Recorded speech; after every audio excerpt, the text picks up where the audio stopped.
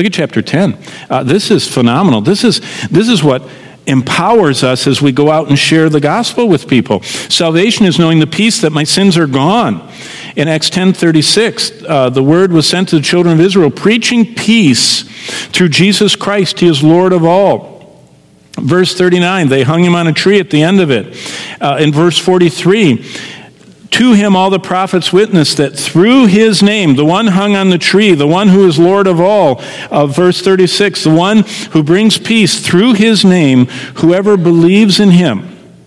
That's like the hymn writer said, only trust him. Only trust him. He will save you. He will save you. Only trust him now. That one, through his name, whoever believes in him receives remission of sins. They know the peace that their sins are gone. Do you know the peace your sins are gone this morning?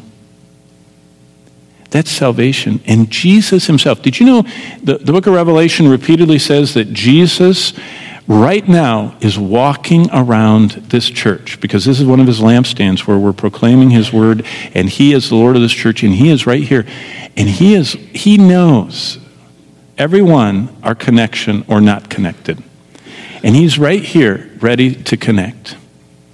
That's the glorious gospel of Jesus Christ.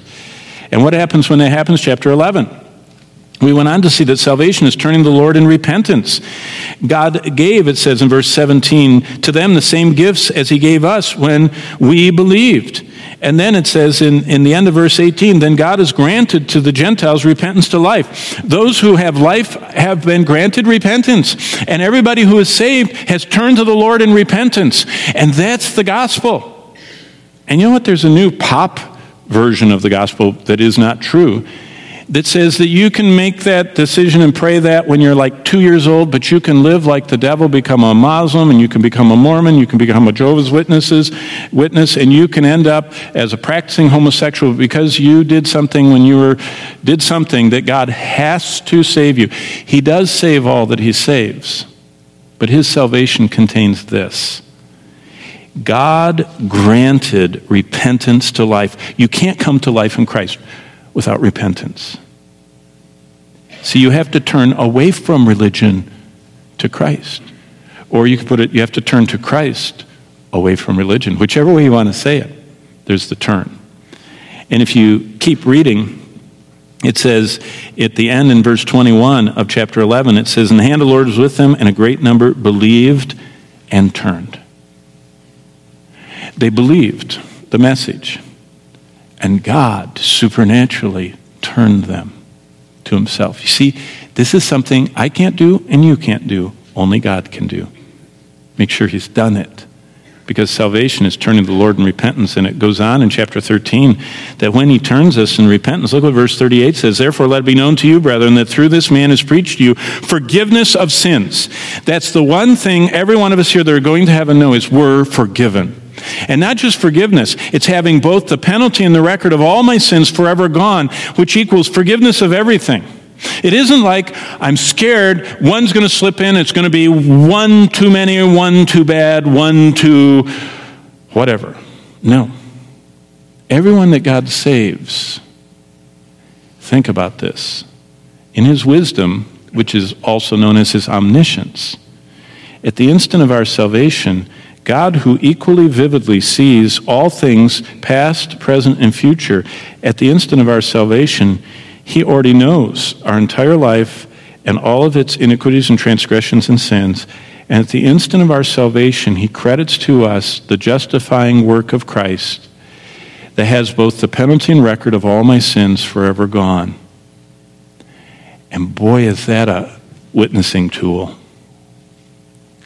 I told the story, in fact, I told a lot of stories. It's hard to go through that whole series I went through this week without telling you. I told a story of the power walker that burst into my office many years ago, pushed my secretary he would not take no for an answer, and he pushed her right through opening the door with her pushing back on him and burst into my office, and he says, I want to know what people in this church have because I don't have it. And I've never had anybody ask me to lead them to the Lord in that manner before.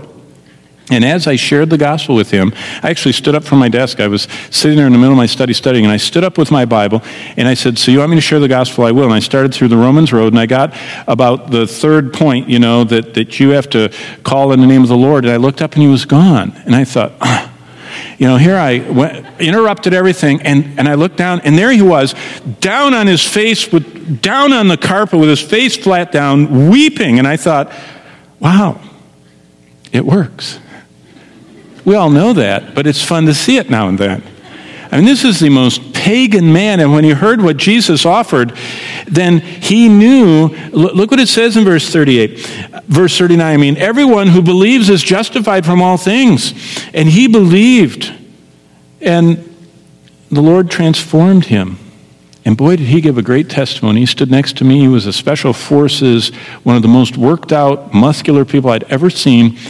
And he just read Titus 2, 3-5 for his baptismal testimony. It says, for you were also once disobedient and hard and malicious and hating and he went through that whole list, and he said, but then the kindness of God. And he said, that's what happened to me.